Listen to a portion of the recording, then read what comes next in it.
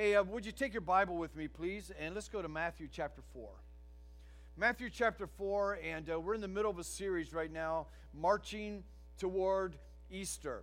And Easter's just a couple weeks away. It doesn't hardly seem possible, does it? But it's right upon us. And today we're looking at really a different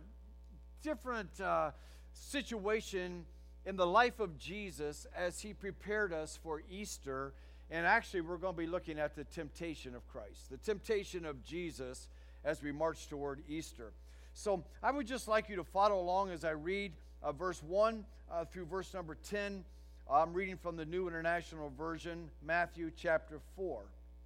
Then Jesus was led by the Spirit into the desert to be tempted by the devil. After fasting 40 days and 40 nights, he was hungry. The tempter came to him and said, "If you are the Son of God, tell these stones to become bread." And Jesus answered, "It is written, man does not live on bread alone, but on every word that comes from the mouth of God." Then the devil took him to the holy city and had him stand on the highest point of the temple. "If you are the Son of God," he said, "throw yourself down, for it is written, he will command his angels concerning you, and they will lift you up in their hands so that you will not strike your foot against a stone." Jesus answered him, "It is also written, do not put the Lord your God to the test." Again the devil took him to a very high mountain and showed him all the kingdoms of the world and their splendor. "All this I will give you," he said, "if you will bow down and worship me." Jesus said to him, "Away from me, Satan, for it is written, worship the Lord your God and serve him only." Awesome. Heavenly Father, we thank you for your word. Your word is anointed. Your word is powerful. I need your help. So, Lord, just help me as I give your word, proclaim your word, and I pray that everyone in this room will have ears to hear and that we're going to be changed. And for this we thank you. In Jesus' name, amen. Amen. As we march toward Easter, we must look into God's word and find out why Jesus came on this earth to die for us. He came to show us grace. Yes, he did. Grace so that he would forgive us of our sins. But more than that, in addition to that, Jesus came to give us grace so that we would not sin again. He came to forgive us of our sins, but he came to show us a way that we would not ever sin again. Wouldn't it be awesome to live a life where we would never sin? That would just really be great. So today we're going to see that Jesus was tempted in every way just like us, and yet he lived a life of victory over Satan, over sin, over temptation, and by following his example, we can learn how to do the same thing. So that's what we're going to do today. So let me start this way, that my friend Tim Kahn told me one day, having coffee with Jack Blue. You don't have to sin. Now think about that. You don't have to sin. So why do we sin? We sin because we choose to sin. Because we want to sin. But we don't have to sin. Jesus made provision that we don't have to sin. He's given us power. He's given us authority over the tempter. We don't have to do anything we don't want to do. We choose to sin. But we're going to be tempted the rest of our lives, and it's called spiritual warfare. But we're going to learn today how to resist temptation. How does that sound? Wouldn't it be awesome to live a life totally pleasing unto the Lord? So what does temptation mean? Temptation is this: any outside source that appeals to the weakness in your flesh. Any outside force that appeals to the weakness in your flesh. So it pulls you like a magnet, like a vacuum cleaner, just sucks you right in. Tips you where you're weak, where you don't have any strength, when you're tired, when you're angry, when you're alone, and he just sucks you right in. That's what he tries to do. That's what temptation is. It fascinates the imagination. It messes with your mind. It's just a crazy thing. So that's what temptation is. And by the way, temptation is not a sin. It is not a sin to be tempted. Aren't you thankful for that? How many of you have ever been tempted in your life? The rest of you, I pray for you because you're not telling the truth. But temptation can lead us to sin. Temptation is not a sin, but it can lead to sin. And you've heard it said probably many times in your life that sin will take you farther than you want to go. It will keep you longer than you want to stay. And it will cost you more than you want to pay. That's what sin will do. Sin will rob you of your spiritual blessings. Sin will help you or keep you from your potential in God. Sin will do all these things to rob the joy right out of your spirit. It will cause you to live beneath your potential in Christ, and your life will never be fulfilled if you're living in willful sin. It just won't happen. And then on the other hand, you have to pay the consequence of that sin. Jesus forgives the sin, but you still pay the consequences. And that's what we need to be reminded of here today. So we're going to learn from God's Word how to resist temptation. So you ready for this? Here we go. Number one temptation of Jesus, to please his body, his flesh. Look at verse number 3. The tempter, that's Satan, came to him and said, making him doubt, if you are the Son of God, tell these stones to become bread. Maybe Jesus, you might say, well, Jesus was never tempted to look at pornography on the computer. Well, that's just dumb thinking. Jesus was tempted in every way like we are, and here's what that means. Jesus went 40 days without food. How many of you think after 40 days you're going to be hungry? How many of you after 40 minutes are hungry? Okay.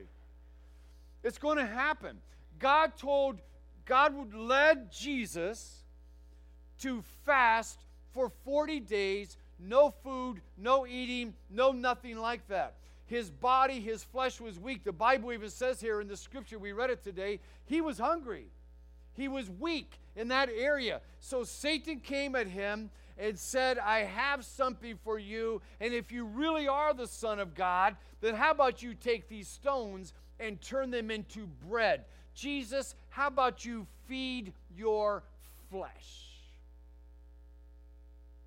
So if God tells you to fast, Satan's going to tempt you with food. If you have a problem with alcohol, Satan is going to tempt you with Pepsi? I don't think so. It's alcohol. Wherever you are weak, wherever you are hurting, whatever is going on in your life and you feel like you don't have strength over this thing, this is how Satan is going to tempt you.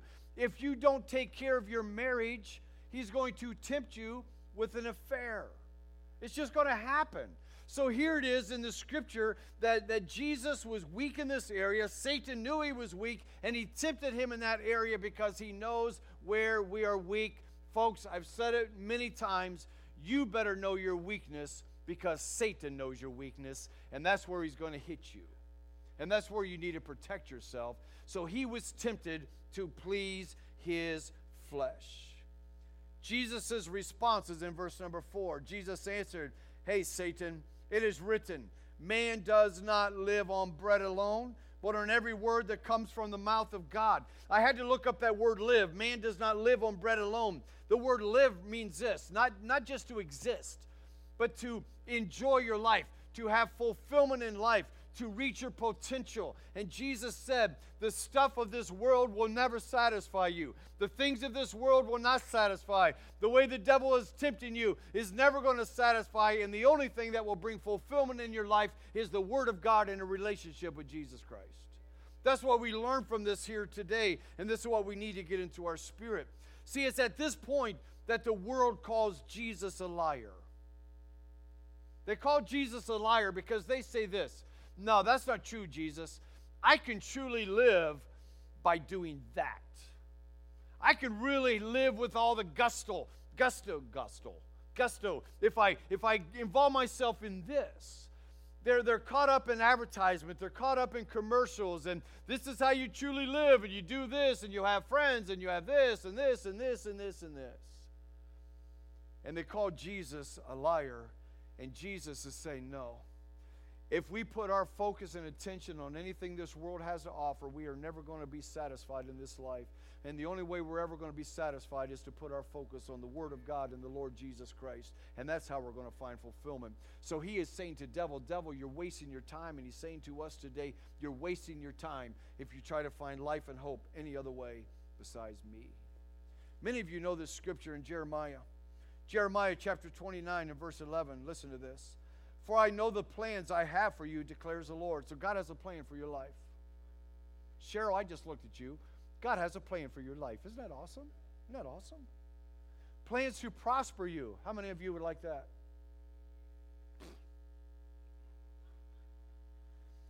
Plans not to harm you. Plans to give you hope.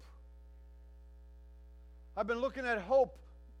Not this hope. I've been looking at hope for a while. And hope means that God wants to give us the joy, not that joy. Joy and peace. It's just contentment. And the only way we're going to have joy and hope and peace and contentment is to follow the ways of God. It's not the stuff. And that's what Jesus is trying to say, because that's what Satan is tempting him with, is the stuff. I didn't even finish the verse.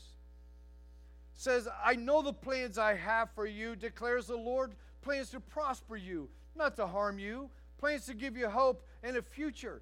Then you will call upon me and come and pray to me, and I will listen to you. Get this. You will seek me and find me when you seek me with all your heart. And the end of this, God says, I will be found by you. God says, I will be found by you.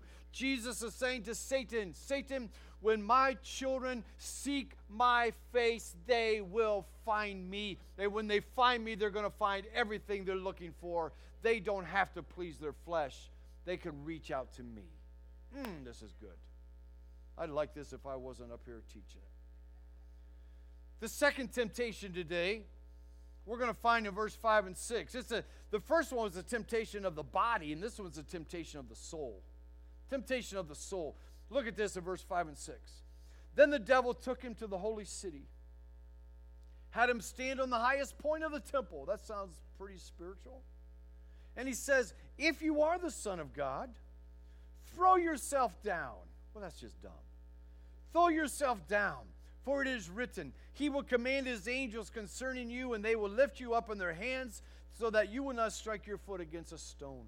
I remember one time I was teaching on the soul. We were in church on a Sunday morning. I said, it's really hard to explain the soul, but did you ever go on a roller coaster? The anticipation. You go over the edge and your gut, you just lose it up in the air. You know that feeling? And I said, that's kind of a soul feeling. It just does something to the insides of you. I had Nikki's cousin Kirk come up to me after we went to Cedar Point that very week, and he said to me, Pastor Dan, I found my soul. That was pretty great. The devil is trying to get our soul. Now, come on, think about this for a moment. If you're at the highest peak and the highest point of the temple, and you look down and it's just forever down, and you knew that if you jumped off, that God was going to send his angels come, whoosh, wouldn't that be pretty awesome? Yeah. And it's going to do something in our soul. It's going to make me feel good. The devil is trying to get Jesus to find feel-good feelings without God. That's what's trying to happen here. We've got to be very, very careful. It's a soul check. It's not even, when you read the scripture, it's not even a temptation to worship the devil. This is a temptation to worship ourselves. If it feels good, do it. Man, we've all done that too, haven't we? Probably every one of us. If you haven't, forgive me, but I think we probably have. We say, I can do what I want, and God will still watch over me. After all, isn't he a God of love? We're going to have a talk, I think. I can live the way I want, and God will be still pleased with me. I could do what I wanted. God will be pleased, or at least he'll be okay with me. Because I want to do what I want to do. How many of you want to do what you want to do? We all want to do what we want to do, and we have to resist that. We have to do what God wants us to do. This is a temptation. I can serve me. I can do what I want, and if I make a dumb decision, it doesn't really matter because God loves me, and he will just swoosh down and just pick me up. Living for me.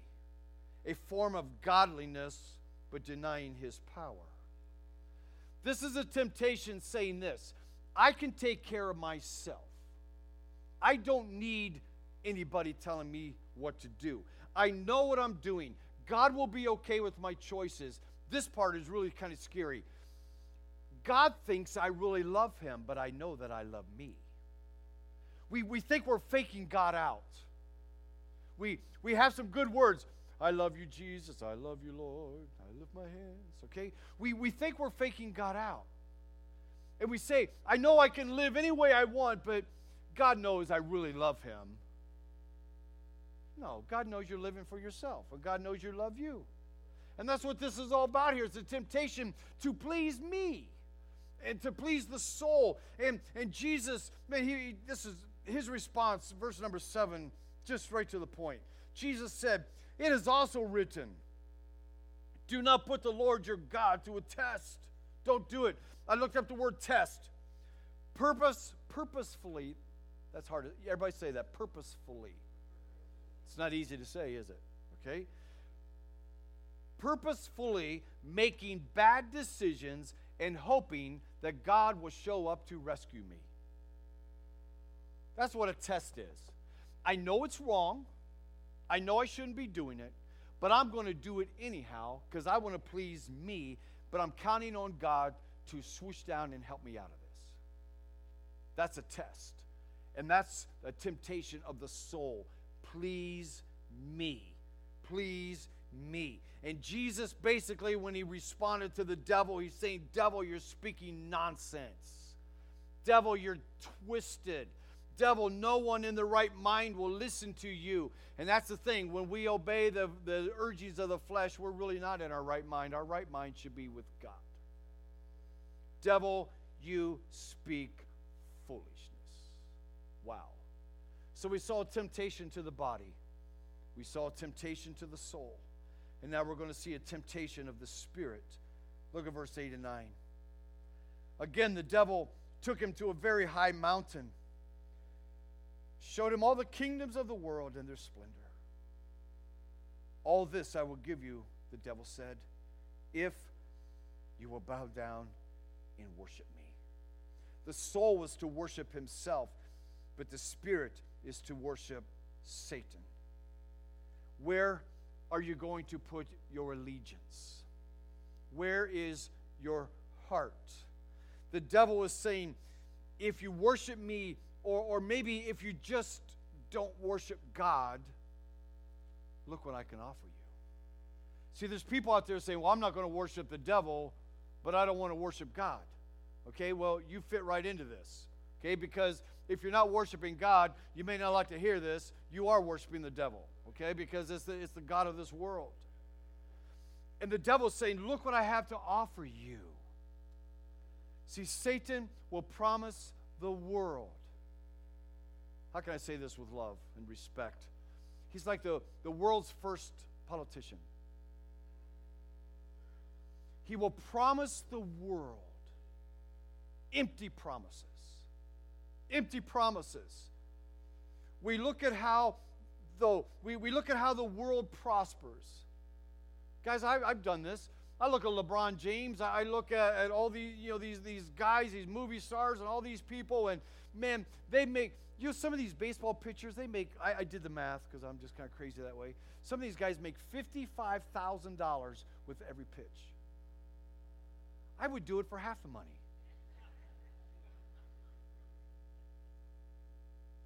I look at them and I say, these guys are heathens.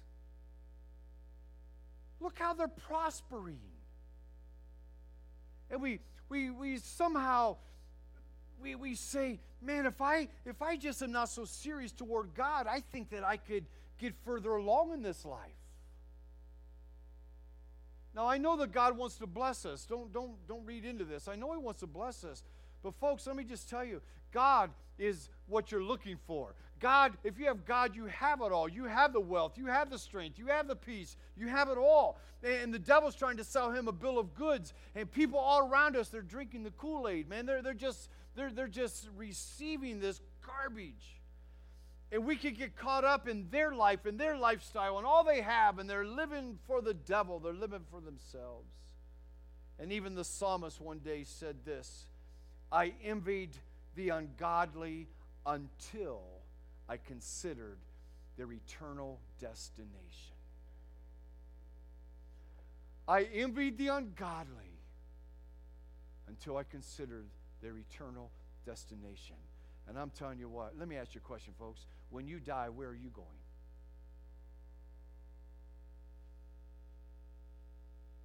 Come on. When you die, where are you going? Yeah, that was a good time there. That's good. We're going to heaven. We know we are because our sins have been covered by the blood of Jesus Christ. We've confessed Him as our Lord and Savior. So you can have a Rolls Royce, and I'll drive what I have, and I'm going to heaven someday. Let's not get caught up in all that junk, guys. And by the way, I think this is a temptation for you and me on not being thankful and not being grateful for what we do have. We touched a little bit of this on Wednesday night. If you were here, excuse me. But folks, you are blessed. You are wealthy. You do have much. God has blessed you. Strive to succeed, yes. Do your best, develop your gifts. You might get a raise, promotion, more money. That's awesome. But it all comes from God and is to be used for God. So we need to be thankful for what we do have. The Bible says in Timothy, the godliness with contentment is great gain. Do you realize there is people living right in our area that would love to have what you have, and yet the devil doesn't want us to be satisfied with what we have. And he says, if you follow me, or if you just stop following God, I will make sure you have so much more. Folks, the Bible says someday everything that we see around here is going to be all consumed in fire. It's going to just all be nothing. But what we lay up in heaven is going to last forever. That's where I'm going. Jesus' response, you always have to see the response. Look at verse 10. At this point, after the third temptation, it's like Jesus just had enough. Did you ever had enough with Satan? Just had enough. He said, I'm tired of you. Tired of you messing with me. Tired of you just coming after me. Look what he says. Verse 10, Jesus said to him, away from me, Satan. With an exclamation after Satan. Away from me. Away from me. Get out of here. Get out of my face. Go back to where you know you need to be. Get out of here. Let me ask you a question. When's the last time you had a righteous anger welling up within your spirit? And you've had enough with how Satan is trying to beat you up and your family up and on. And you just said, wait just a minute. I know that what I'm going through is not of God. I've had it. Satan, get out of here. Get out of my face. Get out of my life. Get out of my home. Get out of here. And that's what Jesus is teaching us to do. We need to have enough and tell Satan where he can go. And that's what this is happening here. This is happening. So we need to say something like, Satan, I come against you in the name of Jesus. And we need to mean it. No weapon forged against me will prosper. Satan, get out of here. I bind you in the name of Jesus. I'm a child of God. I've been born in Christ and bought with the blood of Jesus. Satan, I will not listen to you anymore. I will not submit to you. Away from me, Satan. I can't stand your guts. It's okay to talk that way, church. See, he wakes up in the morning, and John 10:10, he's trying to fulfill it, that he comes to rob and kill and destroy. And if he can, we said in Sunday school, if he can't cause you to divorce your spouse, he's going to try you to live in misery. But God has more than that. If he can't cause you to go just blow your mind out on alcohol, he's going to cause you just to be a nasty old something nobody wants to be around. And we just need to say, away from me, Satan. Away from me, Satan. I've had enough. And that's exactly what is happening here. We need to remind the devil that he was already defeated on the cross of Jesus Christ. we need to remind him of that. So, devil is a dirty dog. Just a dirty dog. And church, we need to be aware of his schemes. And he treats us the way he treated Jesus. Treats us the same way. His plan has not changed, but why would it change? It's been working for 6,000 years. We are the ones that need to change and stand up and say, no, I've had enough. Satan, get out of my home. Get out of my marriage. Get out of my relationship with my kids. Get out of here. Get out of here. Did you ever notice in this story that Satan is using the scripture against Jesus? He brought the scripture up. He brought God's word and he twisted it to make it say what he wanted it to say. Satan will try to get us to use God's word, put a 21st century bent to it, and make it say what will please our flesh. Well, folks, I don't really care to be politically correct. What God said is wrong is wrong. I don't care if we're living in the 21st century. You can call me an old fuddy-duddy if you want to, but I'll tell you what, I want to stand on God's word. And if God's word says it's wrong, it's wrong. Okay? We don't need a modern twist here. That's the devil working. And we see that right here in the temptation of Jesus. But also, did you notice that each time the devil used God's word, Jesus himself used God's word? And he used God's word to defeat Satan. There's power in the word of God. And the word of God, Ephesians 6 says, is like a sharp sword. It's like razor sharp. And my brother Larry, when he was drafted back in 68 during the Vietnam War, and I shared this, I just need to share it. I just feel I need to share it. That he came back from boot camp, and the dagger that went on the end of his bayonet, went on the end of his rifle. I'm exaggerating so you can see it. It was concave like this, okay? And then it went to a point. Concave to a point. And I said, Larry, why is it concave like that? Ron, you would understand this. You've been there. He said, you guys close your ears. I don't want you to hear what I'm about to say, okay? He said, you penetrate your enemy, you twist, and when you pull it out, that concave works as a suction and a vacuum and just rips their insides out. I remembered that since 1968. That was a lot of years ago. That the word of God will penetrate my enemy, and when I turn it and yank on it, it's going to rip the guts right out of Satan. How's that sound? That's what the word of God does. And we need to use the word of God against the devil. Some of you say, that was a terrible illustration. Well, it just made sense to me, okay? Maybe I'm twisted. I don't know. Folks, the word of God is powerful.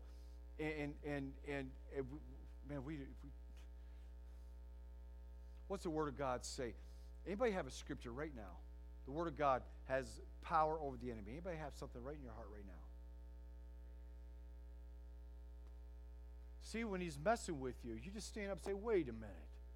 Greater is he that's in me than you. And that's all we need to know. We stand on the word of God. Did you also notice in the story in verse 1 of chapter 4, it was the Holy Spirit that led Jesus into the desert, knowing that he would be tempted. What's up with that? I try to follow God, and here, by the power of the Holy Spirit, he leads me into the desert, knowing I'm going to be tempted. Here's why Jesus went to the desert to be tempted. You want to hear? Oh, this is good, good, good. Look at Hebrews chapter 4, verse 15. Hebrews 4, verse 15. For we do not have a high priest who is unable to sympathize with our weaknesses, but we have one, Jesus, who has been tempted in every way, just as we are, yet without sin. He had to go into the desert and be tempted, so he understood what it was like to be tempted, so that he could help us when we are tempted. And then chapter 2 of Hebrews, verse number 18. Because he himself suffered when he was tempted, he is able to help those who are being tempted. Jesus was led by the Holy Spirit to be tempted so that he could help you and me when we are tempted, so that he could be our strength when we are weak. That's the march toward Easter. He just didn't come to help us with our sins. He came to help us so that we won't sin anymore with His help and His strength. Pastor, it's impossible to live without sinning. I don't know that scripture. I do know that we choose to do what we choose to do. So the Holy Spirit led Jesus into the desert. What happened after the temptation? There's one verse I did not read in our text in Matthew chapter 4. Look at verse number 11. This is after the temptation. Then the devil left him, and angels came and attended to him. And the same story in Luke chapter 4 tells us that Jesus left the desert in the power of the Holy Spirit. He was led by the Holy Spirit into the desert. After the temptation, he came out under the power of the Holy Spirit.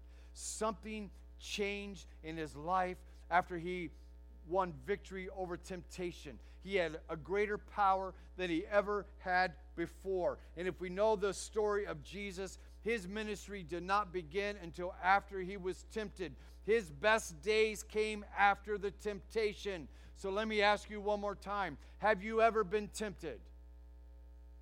If we go into the same story here, your best days are ahead of you. Come on, church. I want you to... Devil says, man, because of what you did, forget what who cares what he says? Everything he says, he's a liar, big fat one. Father of lies. But God's word says that Jesus was tempted and he came out in the power and his best days were ahead of him. And I believe that's true for us. And there's a prophecy in Joel chapter 2, verse number 25. And God's word says, I will repay you for the years the locusts have eaten, meaning this, that even if you have messed up your life and royally and you spent years and years doing the wrong thing, the Lord can redeem the time and he can use you in a way in the future that you never dreamed possible, and it's all because of his power. So what? You messed up 10 years. So what? You could do more for God in 6 months than you could have done 10 years without God, believe me. And with God, he can redeem. We need the Word of God. And I'm telling you what, in my Bible, in Joel chapter 2 and verse number 25, I have the names of my children. It's a promise. It's a promise. It's a promise. And I'm counting on it. Amen. I want to close doing something a little bit different today. As soon as I say different, everybody gets scared to death. Psalm 119 in verse 11 says this. It's a prayer toward God. I have hidden your word in my heart that I might not sin against you. We see in the scripture today that Jesus became victorious over the devil because of the word of God. We need the Word of God in our lives and in our hearts. And some of us, it's just, we know it, but we have to know it. So here's what we're going to do today. We're all going to memorize a scripture. We're going to memorize a scripture. It should be on the screen. It is on the screen. You guys are awesome. You know what? These guys don't... Let's thank these guys back here. They do such a great job. I'm serious. You guys are awesome. Awesome, awesome, awesome. Okay, here we go. I have hidden your word in my heart. No. I didn't do that right, did I? Repeat after me. I have hidden your word in my heart that I might not sin against you. Okay, we're going to do it again. I've hidden your word in my heart that I might not sin against you. Psalm 119:11. Folks, that's the answer. That's the answer. Okay, shut off the screen. Joe, shut off the screen. Oh, now it's going to get scary. Who knows it? Dan, you raise your hand first. Come up here, man. Yeah. That's a good one there. I like that. I have hidden your word in my heart so that I might not sin against you. Psalm 119:11. Awesome, awesome, awesome. Who else knows the word? Kyle, come on. I've hidden your word in my heart that I might not sin against you. Psalm 119:11.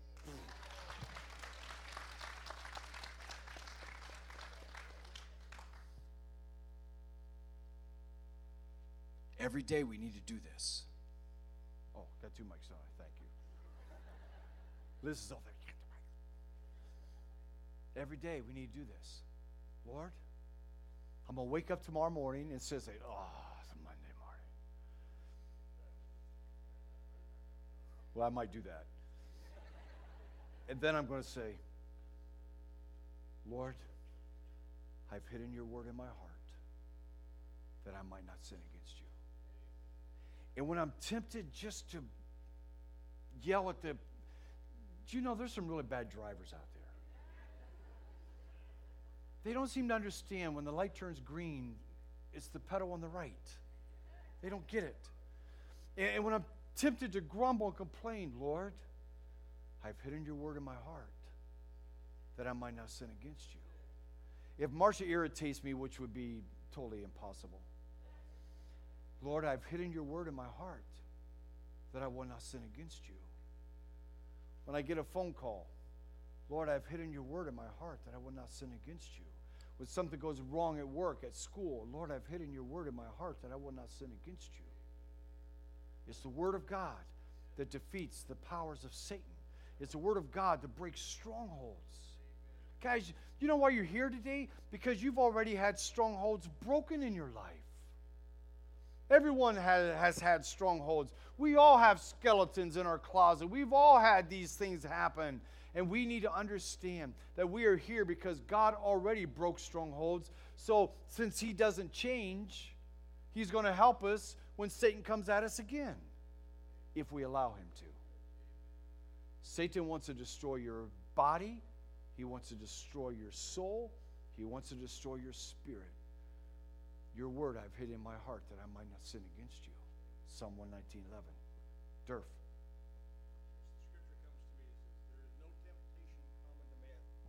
The Lord will not make a way of escape. 1 Corinthians 10:13. No temptation common to man, but that the Lord will not make a way of escape. And that way of escape is always the power of Jesus Christ, the power of the cross.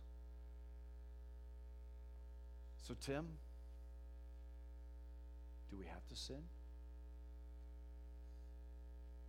He's the one who told me that. How many years ago? And I've never forgotten that. That was one of the most profound things you've ever said. Except when you told me that the Browns were awesome. He's a Steelers fan. He would never say that. So tomorrow, I'm going to, forget tomorrow. How about the rest of the day? How about the next hour that we try, with God's help, not to sin? Because his word we have hidden in our heart, that we will not sin. You've been listening to a sermon from Louisville First Assembly. For more information, visit www.firstagonline.com. That's www.firstagonline.com.